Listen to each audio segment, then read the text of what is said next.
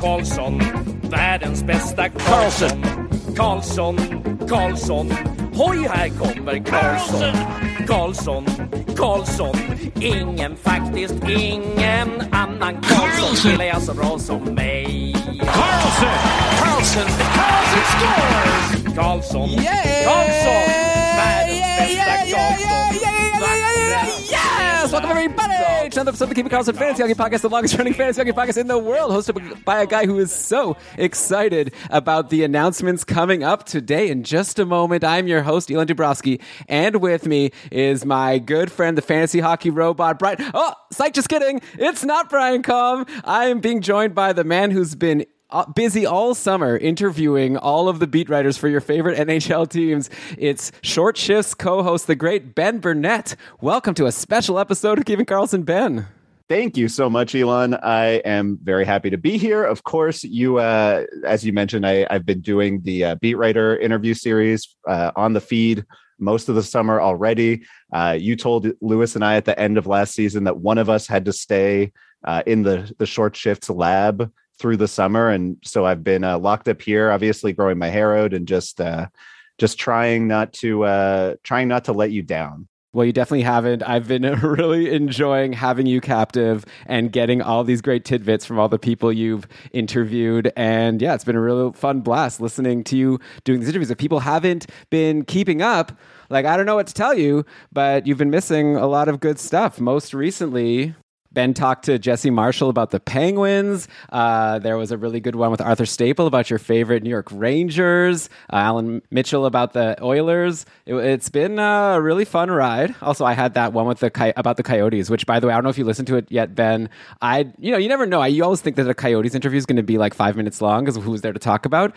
There was some spice when we got to Jacob Chychrun. Like, that was an unexpected, very interesting part of the podcast. It almost seemed like Craig Morgan was personally not happy with how things have been going down. So anyway, that's what's been in the past. Also, recently, Brian and I did a podcast where we talked about some of the players who people are predicting are going to be surprises to us come a year from now. People that we're going to be talking about, we did not expect the season that they just had.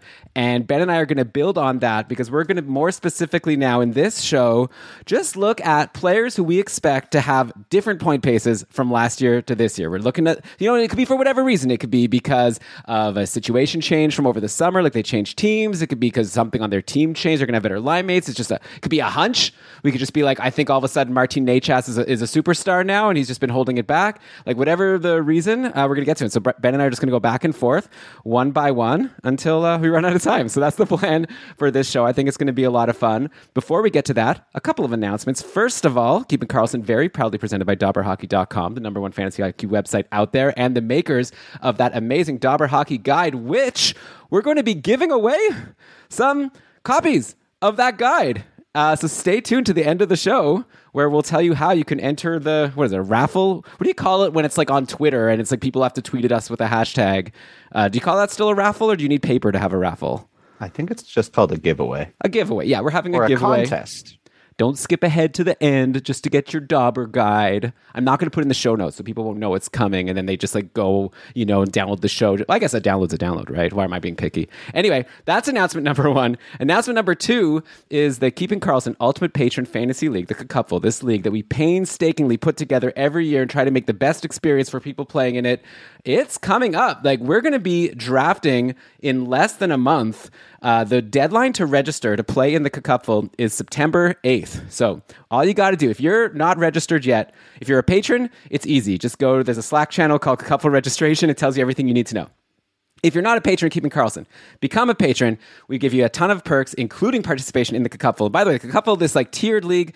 If you've never played in it before, you're going to start in the bottom tier, but still against great competition because it's patrons of Keeping Karlsson. And then if you win, you're going to climb up, and before you know it, you'll be playing against people like Ben and myself to claim the title of best fantasy hockey player in the whole frickin' world. Well, maybe by then I'll have fallen off, but you'll at least be playing Ben on your way to the top. And yeah, we've announced a couple cool rule changes for next year. year.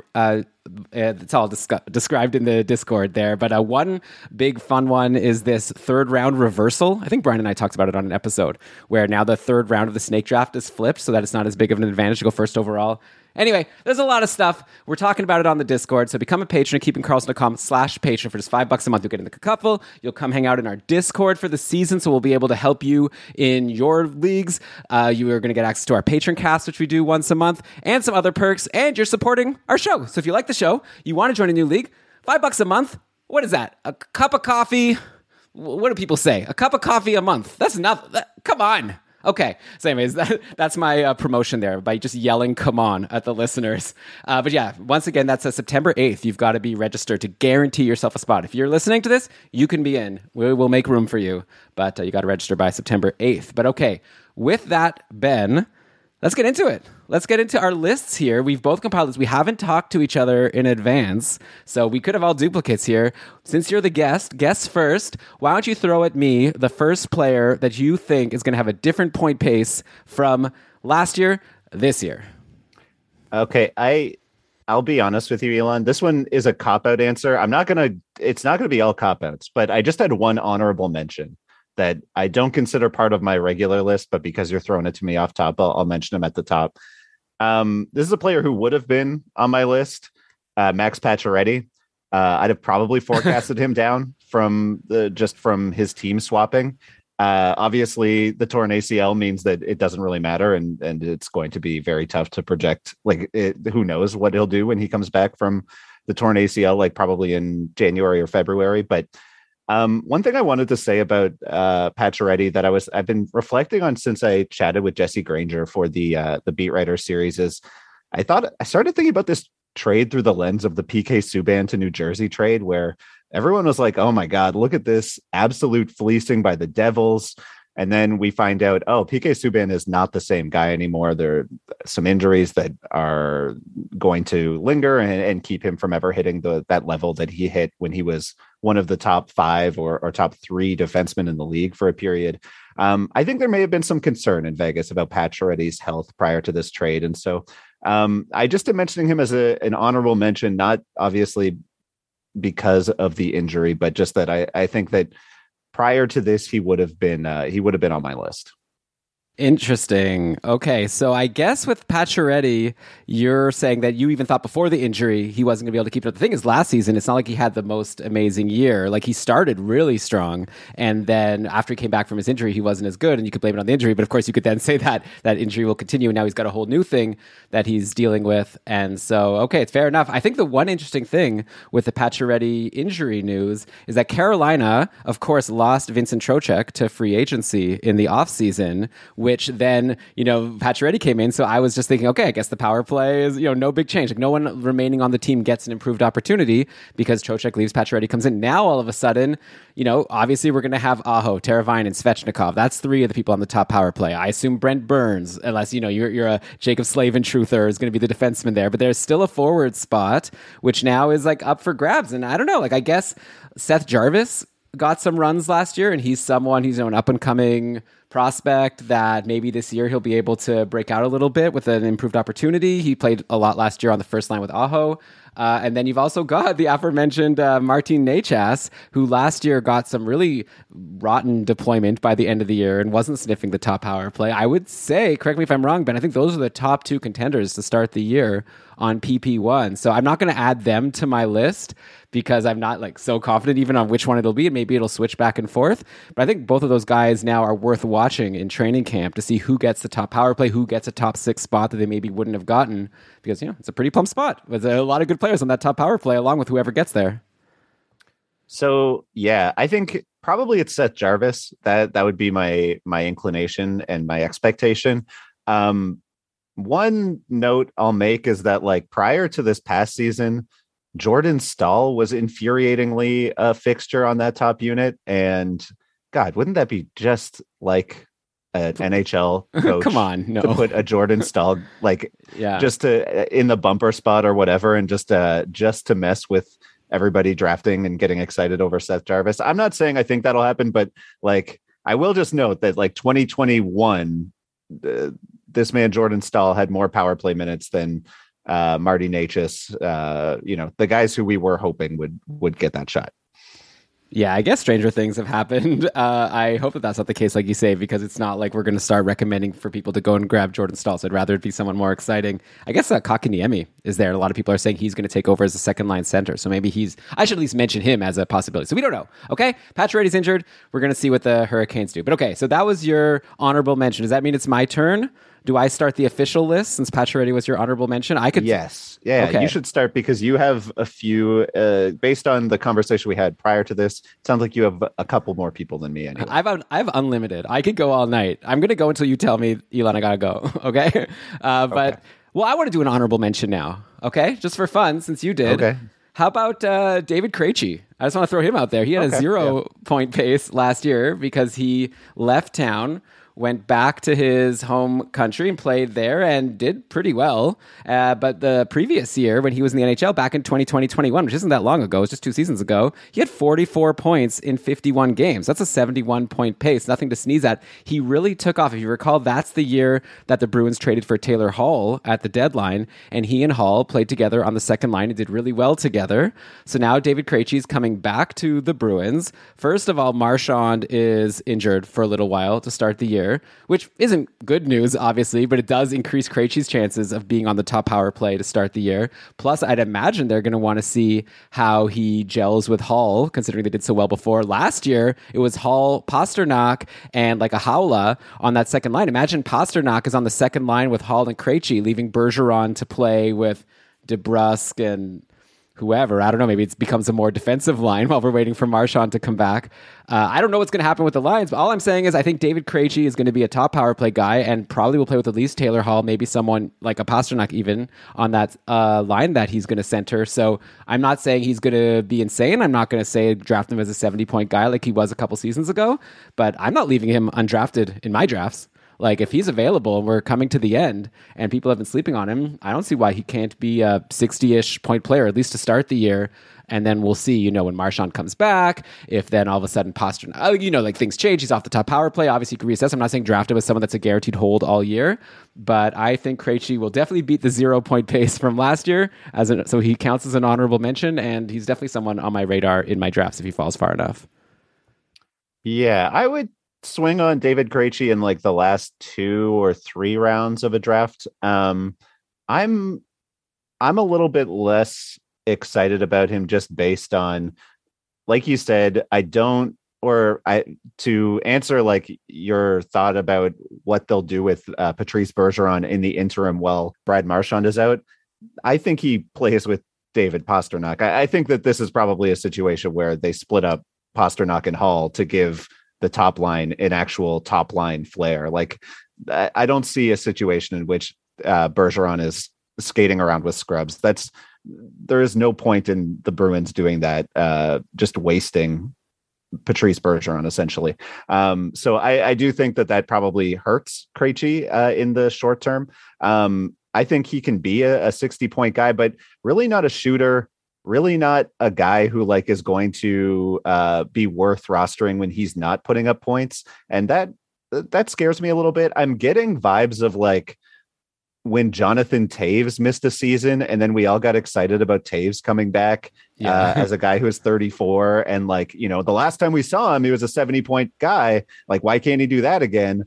And in this case, he's 2 years older than Toews. Obviously, a lot of miles on David Krejci.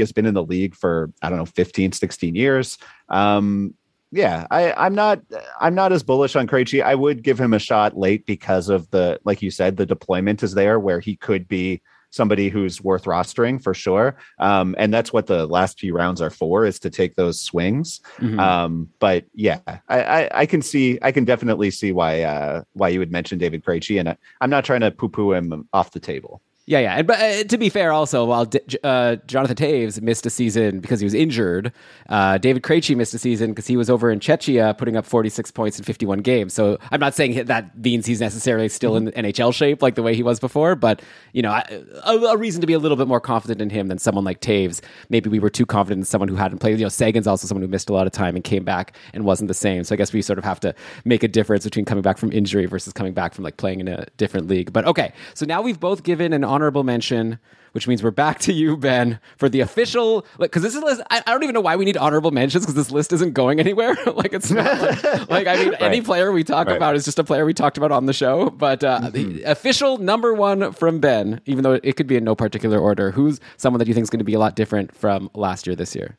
Oh, by the way, can I just correct one thing really quickly? I'm seeing in the chat here that people are making fun of me because I made a mistake, or maybe they're not making fun. They're just trying to be nice and help me. But I said Slack and not Discord. Yeah, we're on Discord for the patrons. We're not on Slack. It's not work. You don't become a patron and then we like make meeting requests and stuff.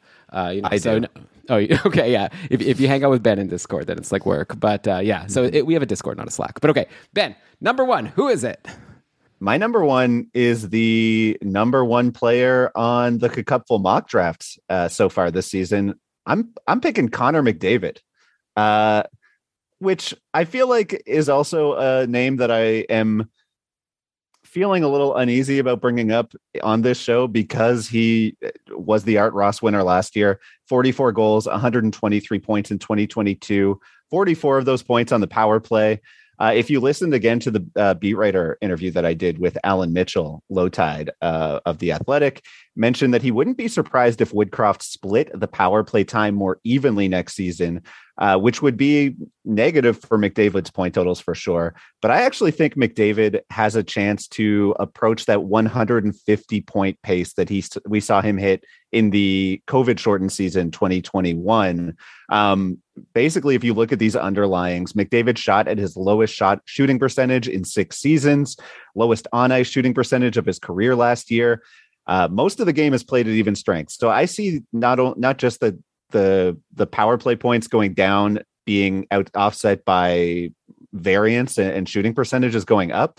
But I like McDavid as somebody who can put up, like 140 points, 150 points. And that, for the sake of, even though he's still going to be, I guess, going from like in this hypothetical, going from number 2 in average couple points to number 1, like the point pace itself is still a pretty significant swing that I'm projecting here.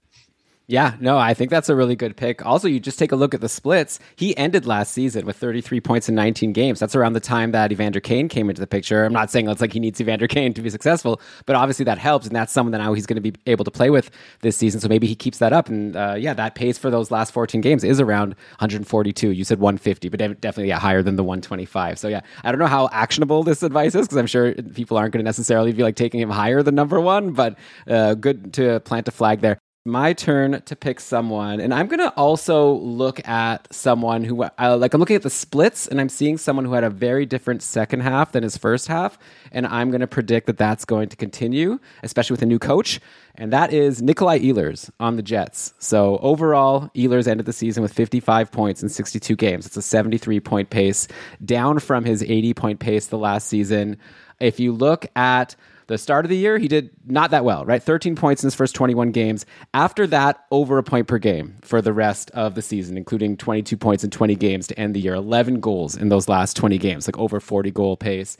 Now, the thing with Ehlers is always, man, if only he could get on the top power play. And I don't want to say predicted, because, we predict it every year and it never happens. But we've got a new coach. It's not Paul Maurice. It's Rick Bowness. I don't know. Does Rick Bowness like Ehlers? Like, how could you not like Ehlers? Every time I talk to Murat Atesh about the Jets, he's always telling me that Ehlers is their best player. If I was the coach of a team and I thought someone was the team's best player, I'd put them on the top power play. I don't know, like just a thought. So I think maybe this year there's more of a chance than last year.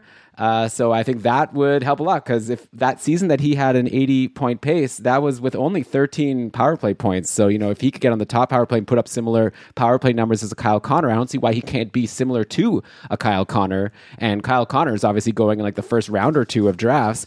Nikolai Ehlers is probably falling to like 4 or 5. Actually, I should bring up Kevin's mock. We've been doing mock drafts with the patrons, and our awesome Cupful commissioner Kevin has produced a spreadsheet of ADP. So I'll bring that up next time Ben is talking. But yeah, for those reasons and more, give me Nikolai Ehlers to get back to being a point per game player next year. Maybe more if he gets on the top power play. So just to answer for you, because I am a professional, I had Kevin's spreadsheet open. Kyle Connor going at the top of the second round, 15th overall. Nikolai Ehlers going 55th overall. I agree with you completely, Elon. I think that this is a really good one. And not only that, I'm going to I'm going to double down on this.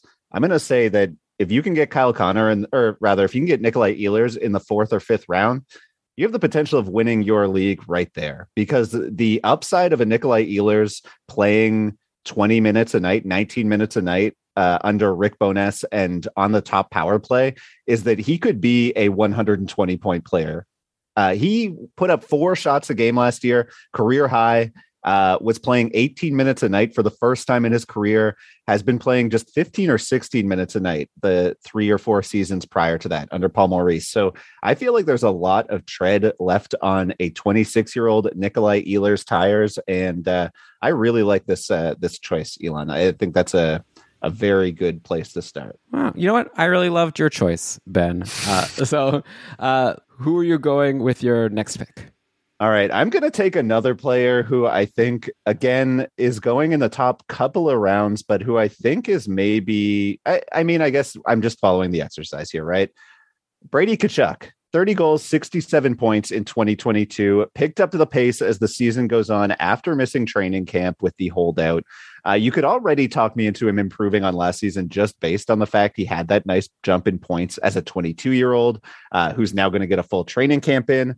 But I also think with Ottawa making the moves that it made this offseason, and particularly adding Alex DeBrincat, Brady Tkachuk looks to me to be one of the players who will have the biggest uptick in points in 2022. Going to get DeBrincat at even strength and the power play, in addition to playing with Josh Norris, who I think if you listened to, for example, my interview with Ian Mendez, we talked quite a bit about Josh Norris as somebody who is one of the league's best young shooters. One of the best shots on the power play. I think that Alex DeBrincat going to Ottawa could be a bit of a downtick for him, but I don't really see a situation in which this is a bummer for Brady Tkachuk. He still had a bunch of shots, a bunch of hits. He has top 5 upside in all formats. And at this point in the offseason, he's mocking right behind Kyle Connor, second pick in the 2nd round at 16th overall. So really like that type of value for Brady Tkachuk. He's a guy who at the back of the 1st round, even I think has the possibility of being a huge steal. So do you mind if I ask you to give a point projection? Because the exercise is people that sure. So he paced for 70 last year, right? 67 and 79. You're thinking 80? I'm thinking 85 points. Oh boy, that would be huge. Hey, I mean, he ended last year 23 points in his final 20 games. And, so if he could just keep that up, then he'll beat that and more. So bold picks. So far, I guess you haven't made such bold picks, but I guess you have, depending how you think of it, right? Like McDavid and Brady Tkachuk, 2 guys who people are already super high on. But maybe the bold thing is saying they're even better than you think they are. So yes. Cool. Well, yeah, I'm probably being overly literal with this. I'll go bold next. Don't worry. I got one in the chamber for you. Okay. I'm going to go with someone who also I think everyone likes, but maybe people are more down on than they should be. He's not someone who's being drafted in the first couple rounds of these mock drafts. That's Elias Pettersson over on the Canucks, who last year, overall, 70-point pace. The year before, 66-point pace, although he only played 26 games before that injury that ended the season. The year before that, he was an 80-point guy, and we were expecting him to only go up from there. You look at last year, again, like an Ehlers, just nothing was working for Pettersson to start the season. Only 22 points in his first 42 games. And then all of a sudden for the second half, it was like he was a completely different player. He had 46 points in his final 38 games, so well above a point per game. This is a guy who has spent a lot of time with Brock Besser, and we talked a lot about Besser's struggles last year. And in my interview with Harman Dayal, he talked about how Besser was dealing with a lot of off-ice issues, and he's expecting Besser to come back better, which I think is going to be better for Pettersson. So actually, you know what? Add Besser. This is like a twofer for my pick here. I'm going to say Pettersson and Besser, because Besser actually last season only managed a 53-point pace. So I could see him scoring some more goals, getting back up to a 65, and then I think Pettersson should be back at point per game or higher Pettersson, he's got all the skill in the world. He's still only 23 years old. And yeah, what we saw at the end of last season, I think is more representative of what he can do. Hopefully, I don't know, there's been these weird COVID years, right? People are not being able to train maybe as much as they can. Pettersson was coming off of that injury going into last season. So I'm just going to kind of be hoping that he keeps up the momentum he had when he was blowing the league apart at the end of last year. Hopefully has a strong offseason, not hampered by any COVID type of issues. And yeah, I'm expecting him to come in strong and beat out his mock draft ADP because, if he could be a, 90-point guy like we expected him to be like a couple of years ago, that I think will be a lot higher than what people are expecting. Are you projecting 90 points or are you... I could say... How bold are we going right now? I could say 80, and I think that meets the exercise, because last year he paced for 70. So I'm going to say point per game, but with upside. I see upside here. This is I think a solid floor, and then upside to go even higher. So I'll put him at where you think Brady Tkachuk will be. And then I think I would expect, if we were playing points only, I would take Pettersson over Brady Tkachuk. So they finished around the same spot last year. Brady Tkachuk younger, and just got Alex DeBrincat on his right side. Definitely has, I guess it depends on who goes on the other side for Pettersson, but there's a chance that he has that Tkachuk gets two better line mates than Pettersson has. Ben, sometimes you just got to look at the player. I just think Elias Pettersson has the higher offensive pedigree. I think Brady Tkachuk's amazing. In the cupful where we're counting shots and hits, I'm taking Tkachuk over Pettersson all day. Don't get me wrong. I'm just saying, I'm going to say, if I have to pick a player for points only, I see Brady Tkachuk as more like a 70, 75 point guy with some upside, and then amazing for the peripherals. You're a bit higher on him. And but anyways, this is nitpicking. I like them both, but specifically here, I'm saying Elias Pettersson I think is going to be a lot better than he was last year, and people should account for that in their drafts. Okay, Elon. You asked me to go bold. That's what we're here for. I'm going to take another player towards the top of the mock draft board. I'm picking a player who's going at the very end of the first round, but I'm picking him to drop in projected points. Roman Josi, going 14th overall in Cupful mock drafts right now. 23 goals and 96 points last year, including 37 on the power play. Basically, everything went right for Roman Josi last year. He has a career high shooting percentage, career high on ice shooting percentage, career high IPP, nearly a career high secondary assist rate, and almost 40 power play points on a team that basically rebounded from being one of the league's worst for 5 years in a row. When you look into those numbers on the power play, in Nashville, they finished fourth in power play goals in 2022 behind Colorado, St. Louis, and Florida, but were way lower in expected goals for. They were just below middle of the pack. So I think they were 17th out of 32 teams. I could see this team. I definitely expect this team to not repeat what they did on the man advantage last season. And I think that really hurts Roman Josi. I still think he'll be very good next year, but I do refuse to bet on a defenseman who topped a point per game for the first time at the age of 32, going for another 90-point season.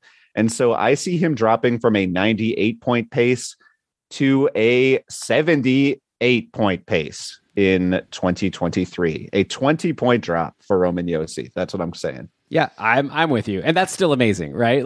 Don't forget 2 seasons ago in that COVID shortened season, he only had 33 points in 48 games. So 56-point pace. That's the same pace he had in 2018-19. He sort of has been going down, up, down, up. So now if the pattern holds, but falling to 77 would actually be the up from 3 seasons ago. So I think that's reasonable to not expect Josi to be as amazing, because like you said, it's the best he's ever done. It was later in his career. So I think, and then there's some of the percentages were a bit high. So I'm with you. Still potentially one of the top defensemen you could draft, once you're past the Cale Makar level. But I would not be banking on him that high. And in general, my strategy for drafts is let other people swing on the defensemen, for the first 5 defensemen. I'm just going to grab those skaters that I think are more sure things, because defensemen, it always happens. I remember last year with Chychrun and Jeff Petrie and some of these guys who we just thought were going to be so amazing because they were just amazing the year before and they totally fell off. It could happen. I'm not saying that's going to happen to Josi, but it's going to happen to someone. There's going to be a defenseman that is drafted in the top 5 that's going to disappoint us. Who knows who it'll be? Maybe it'll be John Carlson for all we know. So I agree with you that I wouldn't be drafting Josi anywhere near 100-point player. That's too rich for me. Okay, but since you did a decrease, I've got a decrease for you for my next guy. And I'm going to leave people in suspense because we're going to get to that in just a sec. You're listening to Keeping Karlsson. All right, we are back to Ben Burnett and myself, Elon Dubrovsky, going back and forth, playing dueling different point paces on Keeping Karlsson here, where we're trying to predict players who we think are going to have different point paces than they did the year before. I said that I'm going to be going next with a player who I think is going to go down, just like Ben did with Roman Josi. Give me a guy who Ben just talked about on his recent beat writer interview with Jesse Marshall. I'm going to say Brian Rust. I think Brian Rust is potentially slated for a downtick. Last year, career year, well, actually not a career year. He had a 79-point pace, which is a little bit lower than back in 2019-20. In 55 games, he had 56 points in 55 games, so over a point per game. Last year, though, 58 points in 60 games. But the reason why I'm not as high on him, first of all, in your interview that you did with Jesse, Ben, Jesse talked about how maybe Rickard Rakell is a better fit on the top line with Crosby and Gensel. And while obviously playing with Malkin is a decent enough consolation prize, like Malkin's not even going to play all the games, and it's just not as good as playing with Crosby and Gensel. So I'm not saying that's for sure going to happen, but that has me a little bit concerned, and that would lead me to not want to use a high pick on Rust when I'm not sure if he can hold that amazing deployment. Also, when you look just at last year, he's the opposite of the first couple of guys I brought off. He cooled off. Like he, at the end of the season, only 10 points in the last 19 games. For people who were banking on him for their fantasy playoffs, he let them down. I believe Lewis, your co-host, was really bummed out about what was happening with Brian Rust right around the cupful playoffs. Correct me if I'm wrong. Yeah, I just think point per game, a little too rich for me. I'll project Rust as like a 60-ish point guy, maybe 65, which probably people will say I'm like too low on him, but I don't know. I feel pretty confident about it. Like I just, and I was wrong. I probably thought the same last year, but now I think there's like more competition for that top line. I guess I could reassess, right? Once we see lines in camp, and if Rakell is like stapled to Malkin, it doesn't look like anything's going to change, then, that's a reason to be higher on Rust. But yeah, he's my next pick as someone I think is going to go down from 79 to like a 65-ish. Do you recall who Brian Rust played with when he had his career best 83-point pace season? Was that like Malkin? Was that when Crosby missed some time? It was with Evgeny Malkin. Oh yeah, that's when that was the Brian Rust breakout. Was on Evgeny Malkin's wing. Yeah, but I believe Gensel was on the other wing. I believe Crosby was injured, and it was Malkin, Rust, and Gensel for a lot of that breakout. That's a fair point, Elon. I mean, lots of time spent with Dominic Cahoon as well that season. But yeah, I will say I don't think Brian Rust falls off that drastically. I feel like being on the top power play is more important than whether he plays with Crosby or Malkin. I think that he'll get lots of opportunity to put up points next to Malkin, and honestly, not a really bad spot for him, considering he's a guy who's going to shoot 3 shots a game, and Gensel commands a lot of shots. Crosby is obviously shooting. So I don't know. I could see Brian Rust being just fine next year, putting up 70 to 75, but I also can understand the fear in drafting him to put up around a point per game, given that there's a little bit of uncertainty where he plays next year. Mm-hmm. And I guess maybe I'm like too much of a Rickard Rakell fan. Like I've always kind of been into Rickard Rakell. So I'm even thinking like maybe Rakell bumps him from the power play. And maybe that's not fair, but like, 3 years ago, we would have been like Rakell, you draft in like the 6th round of your fantasy league, and Brian Rust is not even worth drafting. He's like someone we talk about Keeping Karlsson when he happens to get on the Crosby line. And obviously a lot has changed over the last 3 years. But yeah, so you know what? Let me just patch in with this pick. I'm just going to throw in a Rakell also as someone that I think is going to do better, because he wasn't even a 50-point guy last year. And if what Jesse Marshall said comes true, and if he does get to play with Crosby and Gensel, I think Rakell can do better than 48-point pace. I always thought he was like super talented and really good. And I remember I watched a couple Ducks games back when he was there last year and the year before, and it just seemed like he was like driving everything. Then he would pass it to one of his line mates, and that person would flub it up because like he wasn't playing with anyone who could do anything. Getzlaf was always injured. He used to be good when he played with Getzlaf, when Getzlaf was good. So I don't know. So I'm also going to throw Rakell there as a bonus, as someone that I think is going to do better than he did last year. Rust down a little bit, Rakell up a little bit. But okay, Ben, back to you. Who you got for us? Is it going to be another swing, or is it going to be an obvious, like a Barbashev isn't going to get 60-point pace again? Wow. No, I didn't have Barbashev on my list. I'm going to go, you know what? We've been talking about a lot of players at the top of the draft board, guys who are going in the top, at least the top, like 100 or so. I'm going to go a little bit lower. I'm going to go with a guy who, again, we're dipping back into the beat writer sauce here, but I want to talk about Anthony Mantha, who scored 9 goals and 23 points in 35 games, put up a 51-point pace.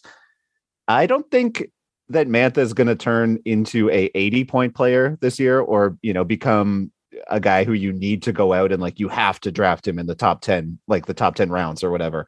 But basically he's going to cost you nothing in drafts this year. He's going to be available at the very end, kind of like the David Krejci type situation where you can get him for absolutely no draft capital. And if you listen to my interview with Samantha Pell earlier this year, we were talking about how desperate the Caps are going to be without Backstrom and Wilson for a chunk of time.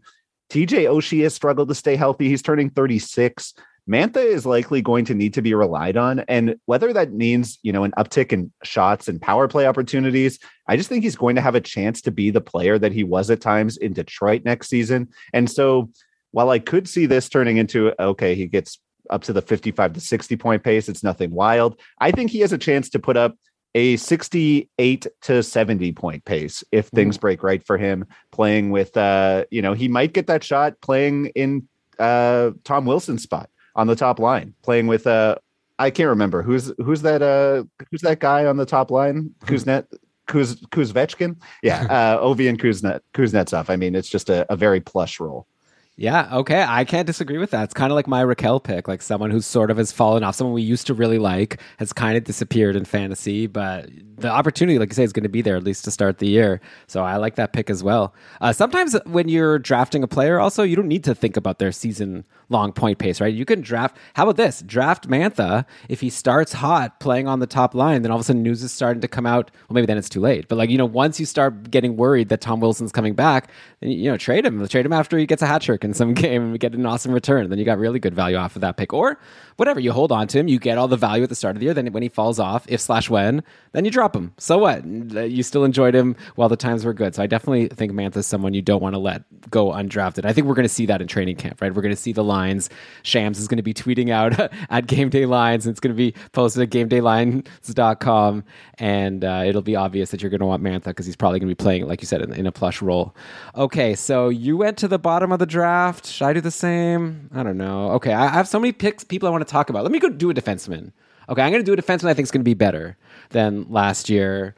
So this might be an obvious one, but I'm pretty excited about Miro Heiskanen over in Dallas. Klingberg is gone. Heiskanen, Ben's making faces. I don't know if that's like what a beautiful, amazing pick. Oh yeah, he's giving me the thumbs. Okay, good.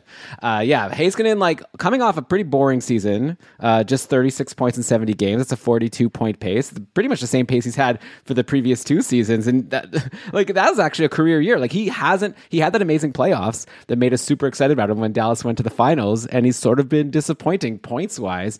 When I talked to Saad Youssef in the Beat Writer series, we're going to talk about that just a month ago or so. And like he said, Heiskanen's the best defenseman on the team. There's no doubt he plays all the big minutes, and he really expects that Heiskanen is going to have a big uptick this year because he's going to take over on the top power play. There's no question. So, last year he had 36 points in 70 games, only 11 power play points. Right away, even if you just add 10 more power play points, now all of a sudden we're talking about a 50-point player, which is for a defenseman, that's a really big increase. And I also think he has more to give potentially, offensively, even at even strength. I just think this is the kind of guy that we're going to in a couple of years be remember back when we used to think that Miro Heiskanen was just a 40-point guy, kind of like a Charlie McAvoy. Remember how he was sort of for a long time, just sort of kind of meh, and then the last couple of seasons he's really established himself. Well, now he's injured, unfortunately, but established himself as someone that's a really high-end defenseman to draft.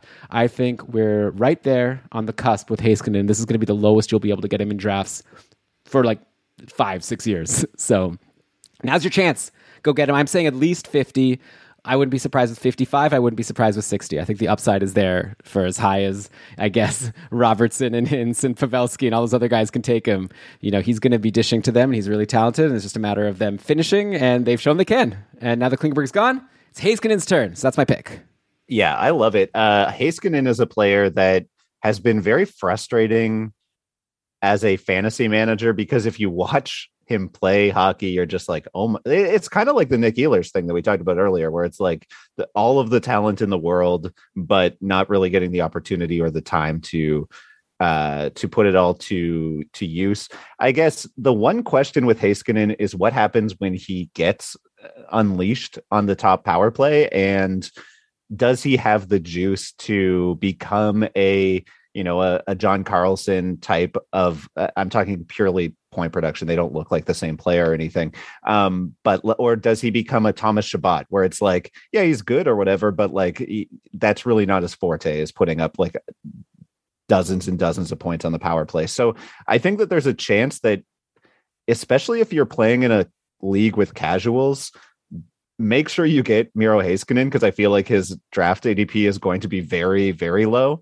If you're playing with Sharks or you're playing in the Cupful, I would suspect he's probably going at a point where you're going to have to pay for some of the upside. And at that point, I guess the question is just how much of his raw skill and his talent will turn into point production. And I would be really curious to hear from a Cam Robertson or somebody. I don't know if Cam Robinson. I don't know if you'll have him on the show ahead of the season, Elon, but that's a player I would love to hear, from a scout or somebody who watches closely, how he expects his point pace will translate. Because I mean, we've seen him get 55 to 60% of the power play time for stretches in Dallas, and it really hasn't turned into much. So yeah, I mean, like 2 years ago, he played 60% of the power play minutes, and he put up 11 power play points over 55 games. So I can see it either way. And it's really interesting to me. The reason why I reacted so strongly and so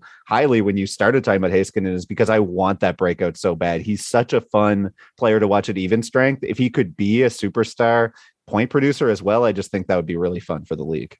Yeah. Okay. I have a feeling if you talk to these scouts, they all are like drooling over Heiskanen all the time and saying how he's such a like beautiful player and like he has it in him. So why no power play points so far? What's going on? I don't know. I guess, the COVID season, throw it out, right? 2020, 21, when you had a lot of power play time. Just throw it all out. Just throw it all out. It doesn't fit my narrative. Throw it out. Didn't Dallas like not play for like the first few weeks of the season, and they probably had like a compressed schedule? Oh, yeah. Like, forget that season. That was a crazy season. Okay.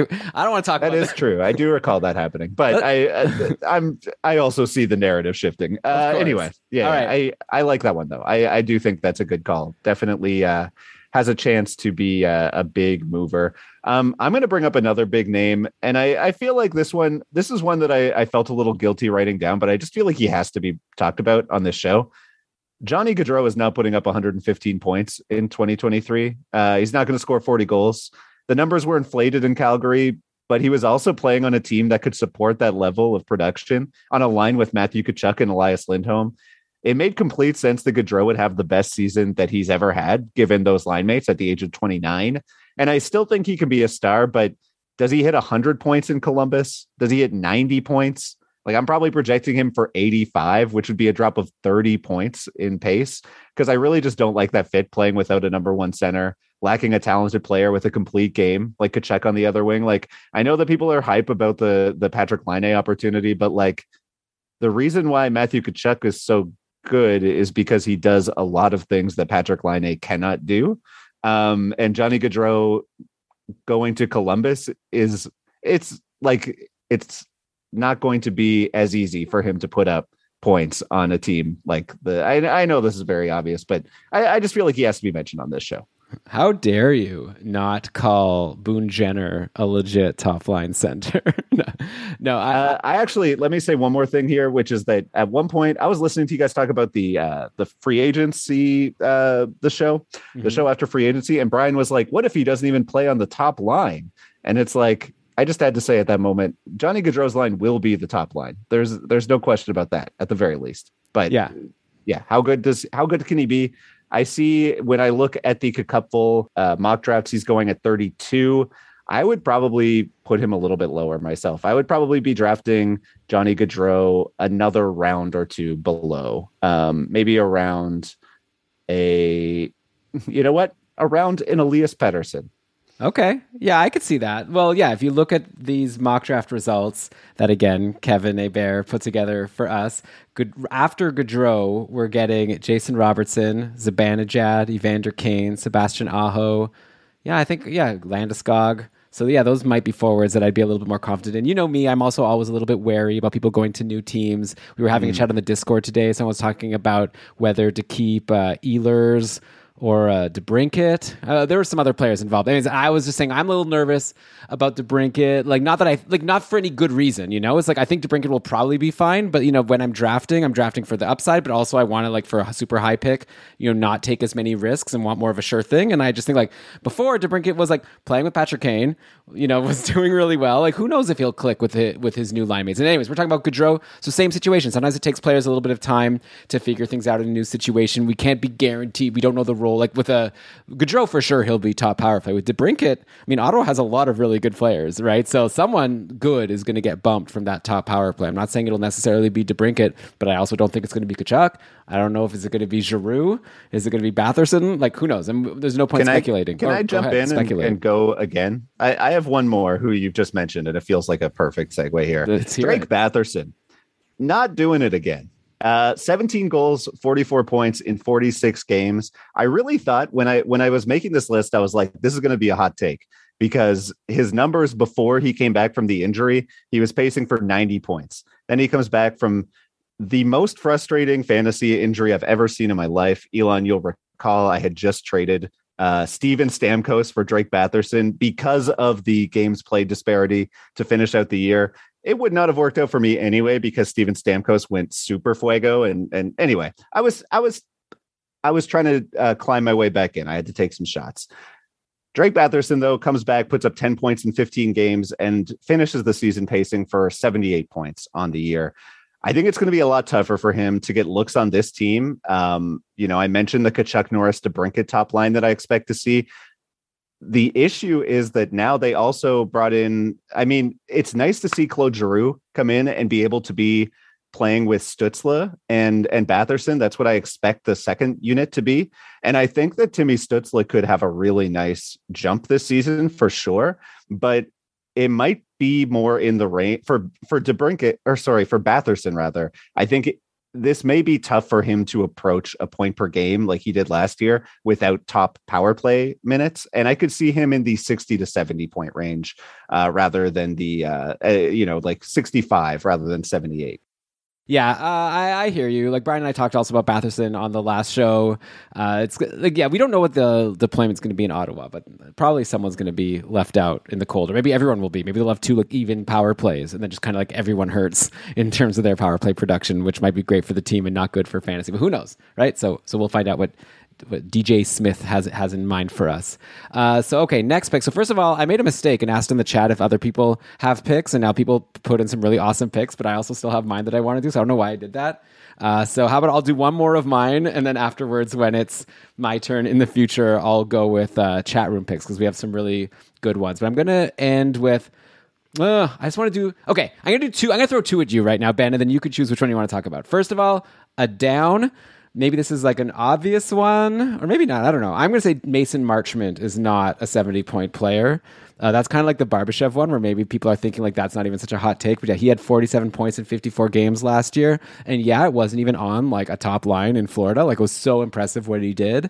But he had really high shooting percentage, 15%. He only was taking 2 shots per game, and he scored 18 goals in 54 games. Now he goes to Dallas. He's not going to be on the top line. I don't know. We'll see who he plays with. Maybe with Sagan.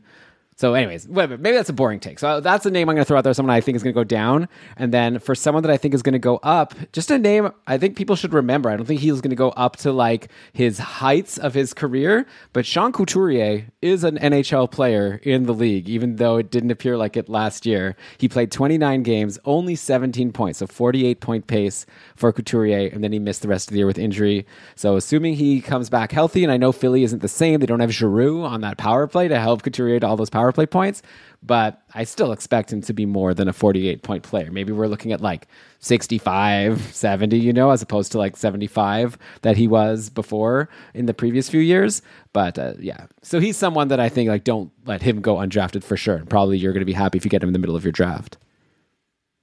Yeah, that makes sense. I honestly don't really have much to add about either of these guys. I think the case against Marchment is like really obvious. Dallas is one of those teams that very clearly has a top unit, and they are perfectly suited to playing with each other. So like, even if Joe Pavelski isn't a top 30 winger in the league at this point, like you would have to be somebody who you would have to suit a very specific profile to make that line better by taking him off.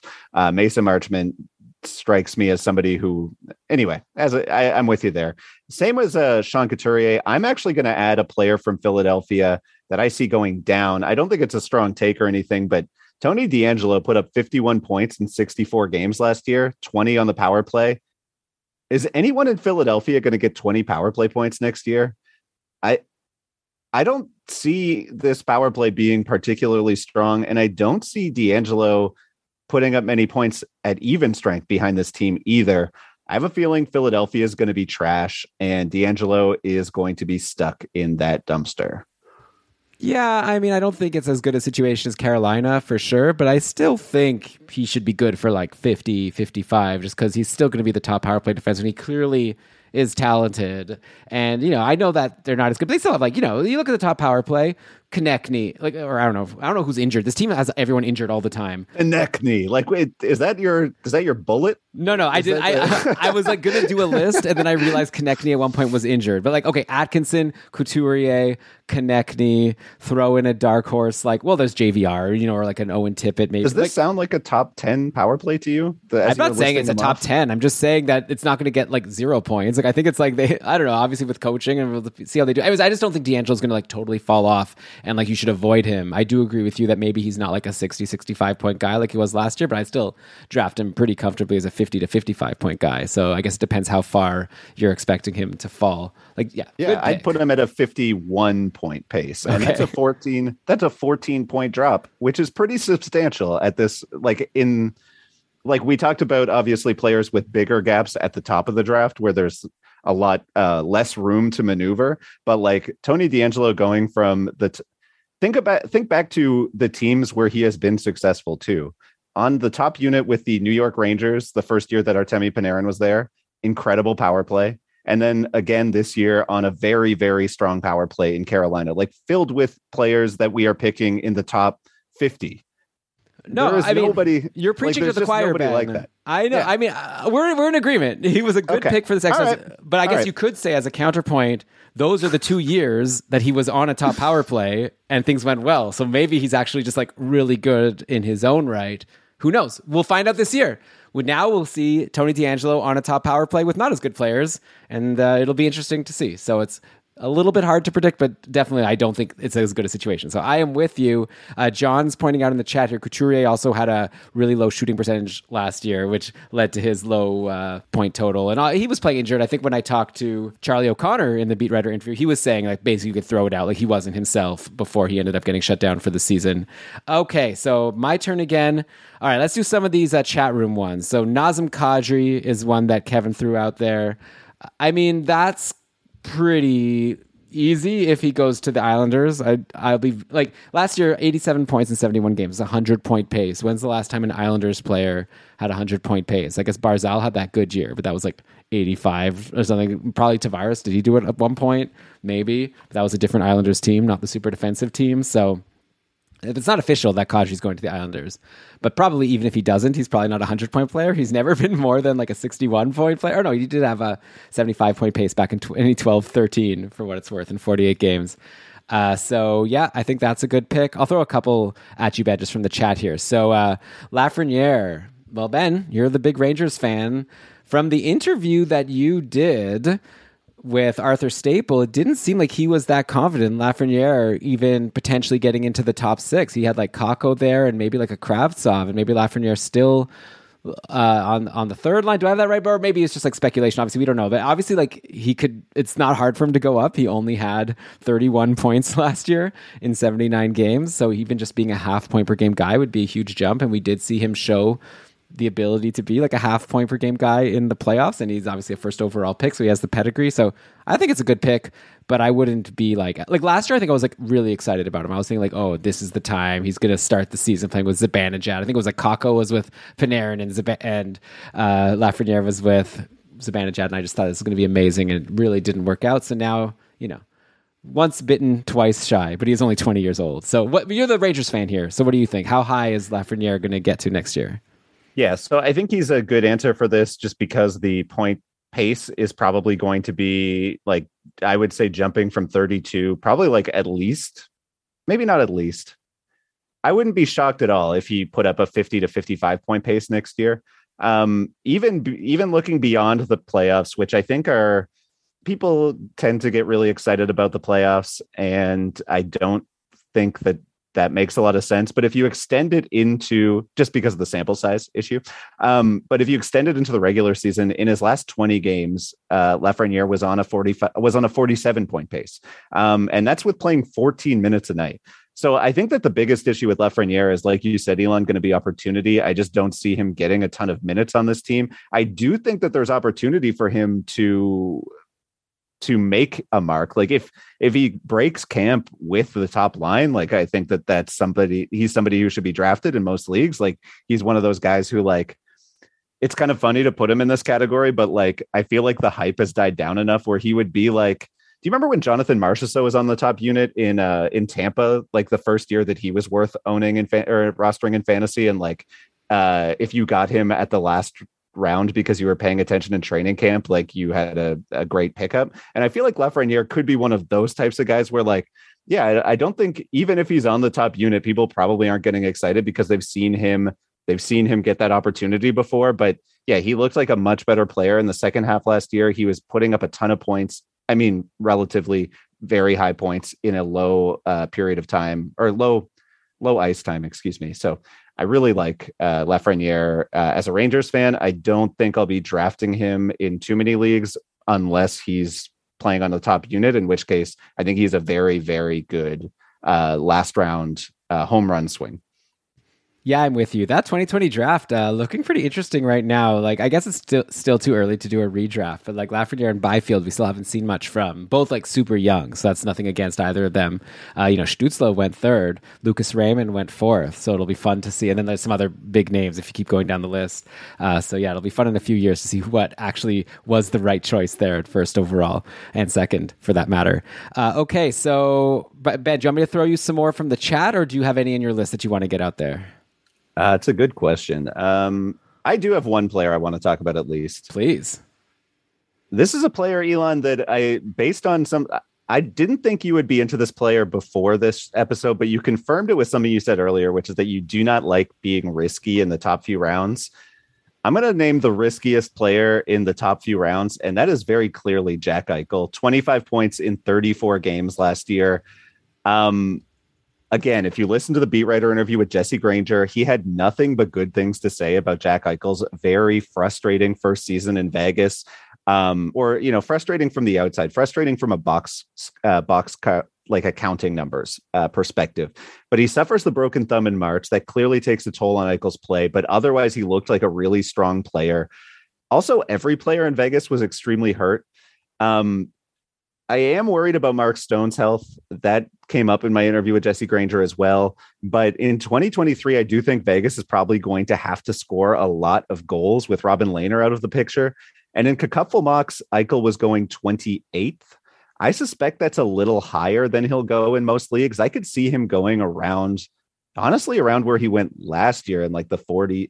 I guess he was going like 55, 60 last year, as I recall. I could see him going like 30 to 40 overall in a lot of leagues. And I will take him. I'll take him at the back half of the second round for sure. I might go as high as to say I'd take him around 25.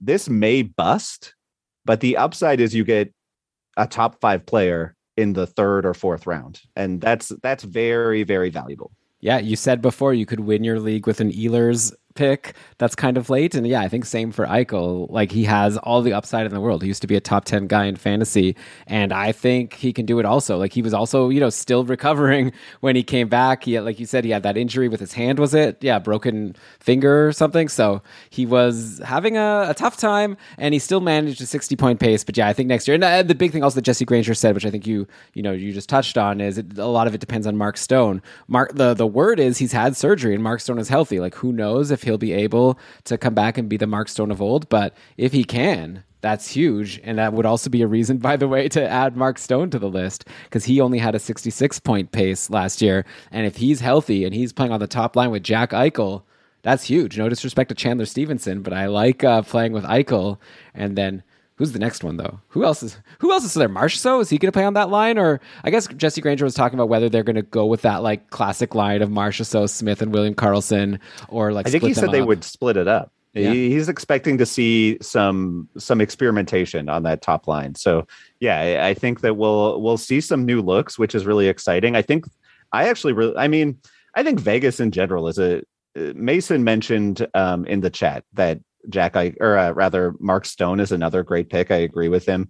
And I think that Chandler Stevenson is a guy who is going to get faded in a lot of drafts because he petered off towards the second half of last year. But what he did in the first half, I'm not forgetting. Like, he looked really impressive playing on a team that was otherwise broken. He carried them points wise for quite a while.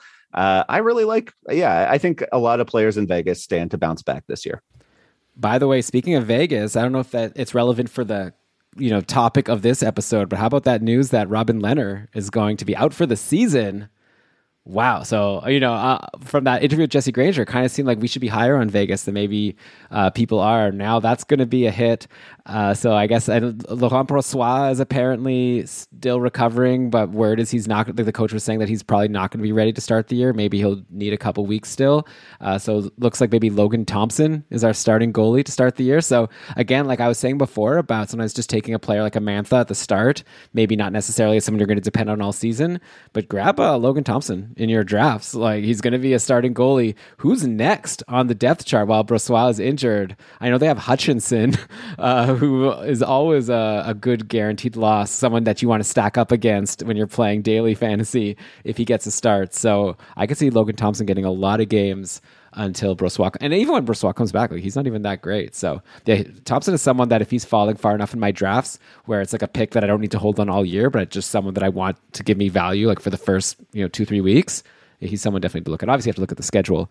But okay, so that's, I'm with you. Stone and Eichel. Looks like the patrons, like you said in our mock drafts, I think they have Eichel in a good place. Like, they already have him mock draft at 28, like just after Patrick Kane and Crosby, and just before like Timo Meier, Jack Hughes, DeBrincat, Gaudreau. So definitely, I'm not saying that Eichel's like maybe better than the spot where the patrons are taking, but I know, Ben, you were saying that you think that the patrons are maybe higher on him than the general population will be. So maybe going into your drafts, you'll be able to get Eichel a little bit later.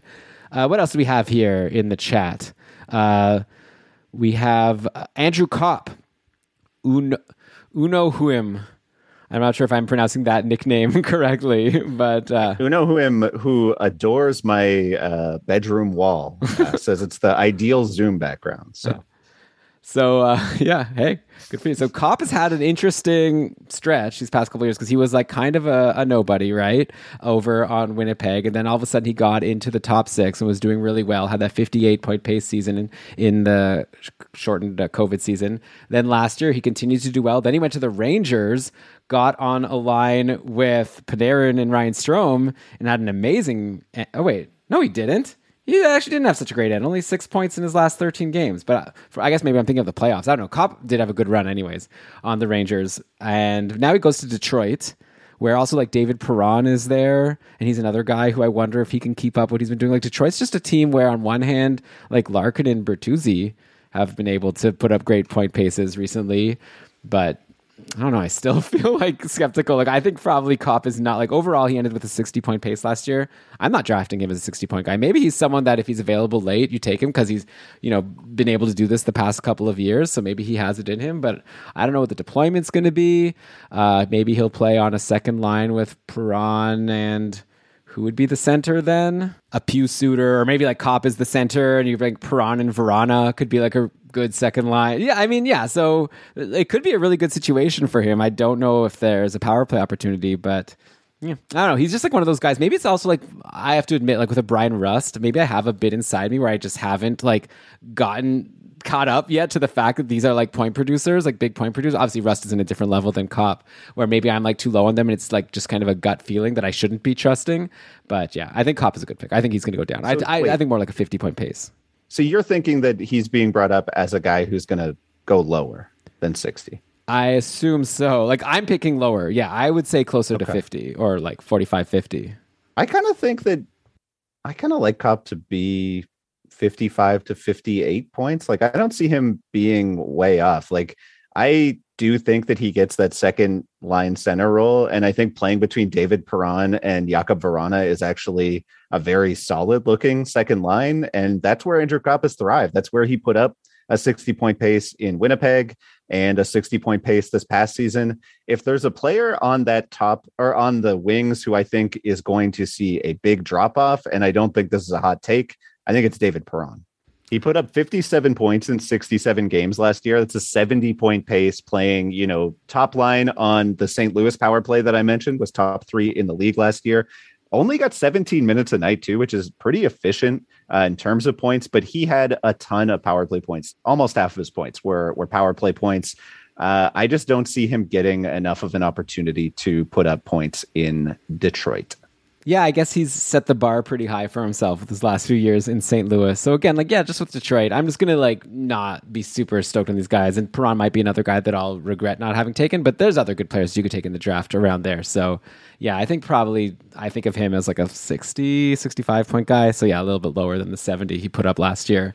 Who's next? Okay. By the way, Ben, I guess you wanted to not do, you specifically messaged me. It was like, is this going to be like a typical Keeping Karlsson episode or more closer to a short shifts episode? Yeah, short shifts episodes. Those are, the thing is, Elon, every time I go on a full length episode with you, I leave with like a new ache in my back. Aged 70 years. No, I'm just kidding. The one thing I did want to say, though, is we have not talked about any goaltenders. And okay. I feel like we should at least give a goalie take. Sure. I did bring up Logan Thompson on Vegas, but yeah, let's each give a goalie that. So this is basically, obviously they don't have point paces. A goalie that we think will be like wildly different in value from last year to this year. Who do you got? I think Sergei Bobrovsky is going to be bad next year.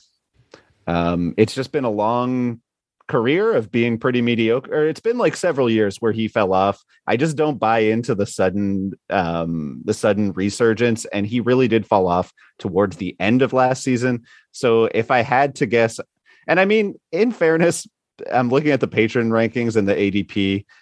It's not like he's going wildly high anyway. He's going 123. But yeah, I'm not buying Sergei Bobrovsky this season. Yeah, I think it's reasonable. Obviously, Spencer Knight is a really high-end prospect that we're expecting to slowly start taking more and more games, kind of like Saros did to Pekka Rinne, sort of at the end of their time in Nashville. So maybe it'll be a similar situation. Okay, I'll pick a goalie. I got two in mind, okay? Here's an obvious one. So this is too boring. So this won't be my official pick because I think the patrons are already with me. Like I think everyone agrees. Jake Ottinger.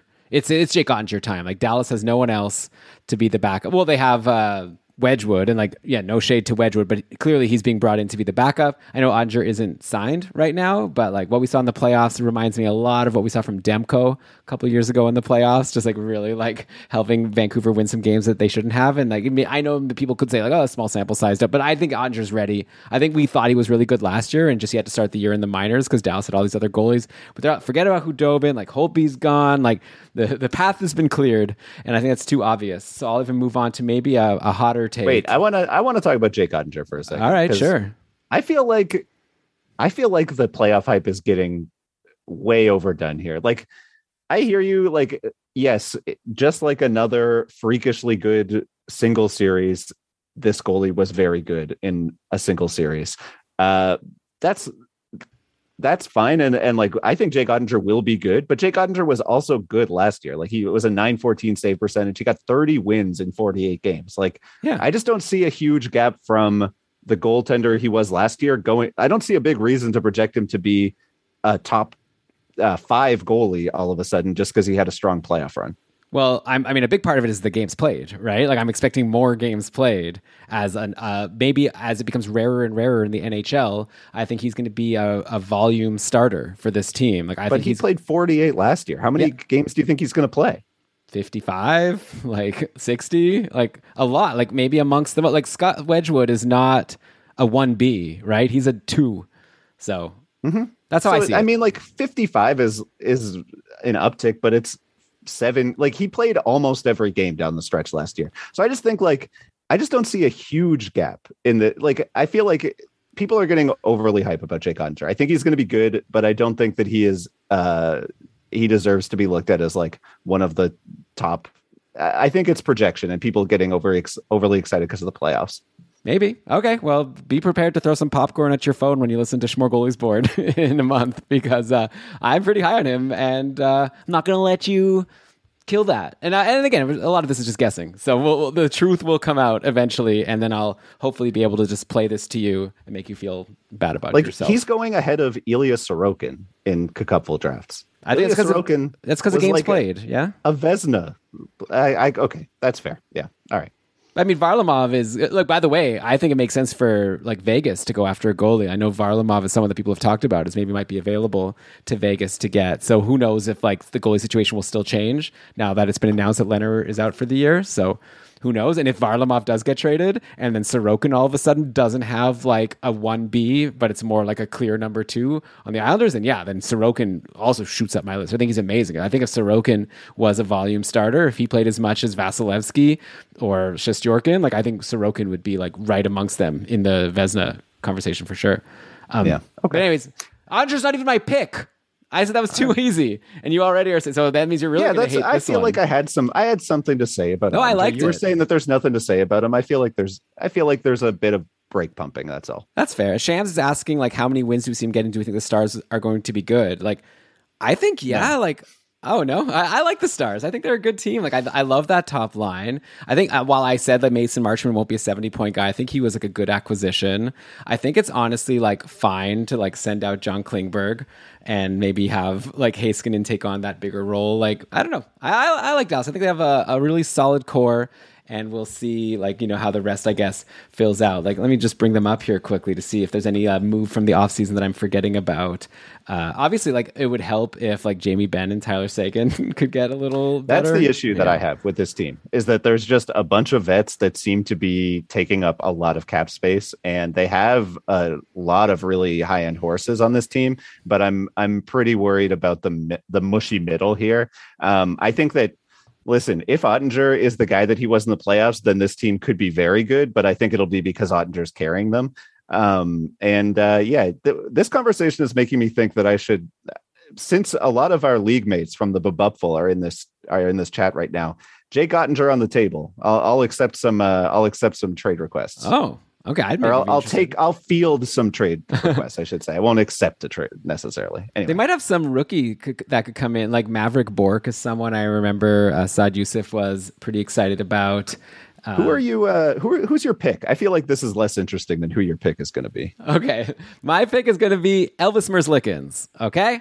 So he's another guy I'm excited about as a volume player. They brought in like Korpisalo to be the backup again. I think at this point it's very clear that Korpisalo is just a backup. Elvis had a down year last year, only a .907 save percentage. Columbus wasn't that good. He in my beat writer interview about Columbus, it was talked about how like Elvis was really going through some personal stuff. He saw a friend of his die last summer, which is going to be traumatic.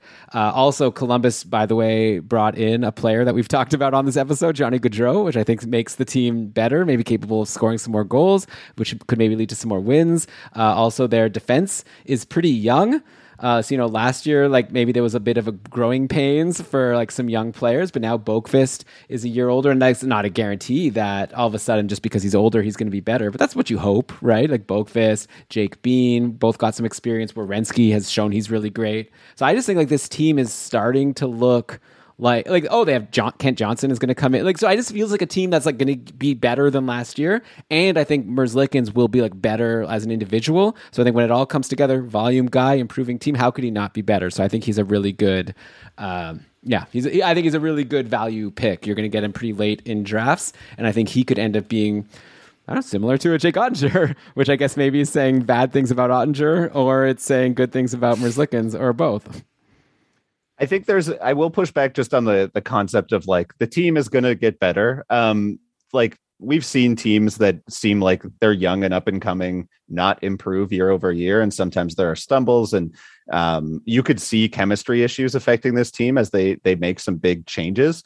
But I think that Elvis Merzlikins to me would be on a list of like guys who I could see being huge, but he feels like Cal Peterson felt to me last year, where it's like, okay, this team could be very good. And this guy has like shown in the past that he has the talent to be I'm saying this in a good way, by the way. I'm not saying like, I think he's going to fall off like Cal Peterson did last year. I'm talking about like before the fall off where we were on Cal Peterson. Fair. It felt very similar where it's like, young team, really good prospects. Like it seems like they could improve and why wouldn't he improve? So therefore he will. And I think that that's a fine take on Merzlikins. I think that there's also room for a drop off in Columbus. Like I think there's room for him not to improve here because, of course, he's a goalie, and maybe there's more to just him not being an elite goalie than just having gone through some personal stuff. So I'm not saying that I don't like Merzlikins. I actually quite like him late in drafts. That's what I'm saying. I think he's a very good value pick for goaltenders late in drafts. I just don't know that I'm definitely not as bullish on him as you are. Okay, well, who is a sure thing, right, as a goalie? And I guess the big difference with Cal Peterson, the reason why I was like scoffing so much is just like Peterson clearly still, and maybe we didn't believe it at the time, but he still had some competition from Jonathan Quick for who's going to get those starts. Like I don't see that competition in Columbus. But okay, Ben, I'm not even trying to bring him up in a negative way. Sure. Like Got it. So Ben, I mean, easy to poo-poo, and your goalie was a goalie that you think will be worse, but it sounds to me like I'm very curious to know, well, who's a goalie that you think will be better? Since Ottinger and Merzlikins don't make the cut. This is a very fair question. It's actually off brand for me to say a good thing about a goalie. So but I will answer your question because I'm a gracious guest. Let me guess. You're going to pull like a McDavid. You're going to say Igor Shesterkin's going to be even better than he was last year. I would never talk about a New York Rangers adjacent player and talk about how good they are because I'm not a homer. Having said that, Alexander Georgiev has an incredible opportunity to be an actually very solid player. Like he doesn't even have to be good at goaltending. He's just going to the team with the greatest defense possible and is looking like he's going to be a volume starter. So I mean, how could it not be Alexander Georgiev? I mean, I guess I just don't see why you say that it's looking like he'll be a volume starter. I was kind of looking at it like a 1A, 1B situation, like him and Francouz maybe splitting time. Because that's what people talked about. That was just the conversation about around the pickup is that Georgiev is being brought in to be the starter. Francouz has not gotten an opportunity yet. Every season, I'm being told that if Francouz just got the starts, he would be the number one. This team, Jared Bednar clearly not giving Francouz the starts to this point. So I don't see any reason to just be like, now they're going to give him the starts. To me, it's Georgiev. Okay. I think the upside is incredibly high. I think if I could, I'm not saying that it's guaranteed, and I don't even know if he's good. But it seems to me that he is being given an incredible opportunity here. And if you can get Georgiev, if you can get the starting goaltender of the Colorado Avalanche in the 12th round, 13th, 14th round, that sounds pretty good to me. I mean, yeah, that sounds amazing to me. I just like haven't wrapped my head around him being like the sure starter. I really thought of it as like, they'll go into camp and we'll see who's better and maybe it's 50-50. So we're going to have to get Peter Bow back on the podcast and get his opinion. Agreed. I'll send him a message as soon as we're done talking, Ben. And we'll see. I would love that. If at camp, there's either of them. Like I would put either of them, like Francouz or Georgiev. If one of them's doing well in camp and the other isn't, you definitely want to get that person in your draft. It sounds like Ben's very confident that it's Georgiev who gets the first shot. I mean, I have way more questions about Francouz. I have questions about Georgiev, to be fair. I do too. I was just going to say, I do too, because I've watched him play most of his career in New York. But that's a team that bleeds shots against. He's going to the exact opposite team in terms of the way that they handle defense and the amount of the shot volume that goaltenders are asked to deal with. So I just wouldn't be surprised at all to see Georgiev become like your average, like the Cam Talbot type of guy, but with all of the wins, you know what I mean? And by Cam Talbot, I mean like just average stats, but like, but with Colorado type win. Hey, I mean, that's like maybe a Darcy Kemper even. Like Kemper was like amazing last year for fantasy, even though maybe he wasn't like the most reliable goalie for the team, but sometimes he would win like 6-5 or whatever. All right, Ben, this has been a blast, but I believe we've come to the end of the show. Yes. A lot of good suggestions here in the chat. So obviously the patrons and most of the people in this chat, I think everyone here in this chat is basically a patron and an active patron in the Discord. So let's keep the convo going in the episode discussion channel. If we want to talk about some more players and debate who we think will be better or worse than last year. It's really a wild time. We're in the middle of August. Like I said at the top, before you know it, it's draft season, baby. Like Keevan Karlsson is about to go into full force with our classic, like I said, Schmore Goalies board is coming. We're going to get Dom Lucian on a show to talk about projections. We're going to do our making fun of the Yahoo rankings. Like all the classic episodes are coming before you know it. We're going to have Victor Nuno to come on to talk about Calder candidates. We're waiting for some Vegas odds to drop so we can go through those like we always do.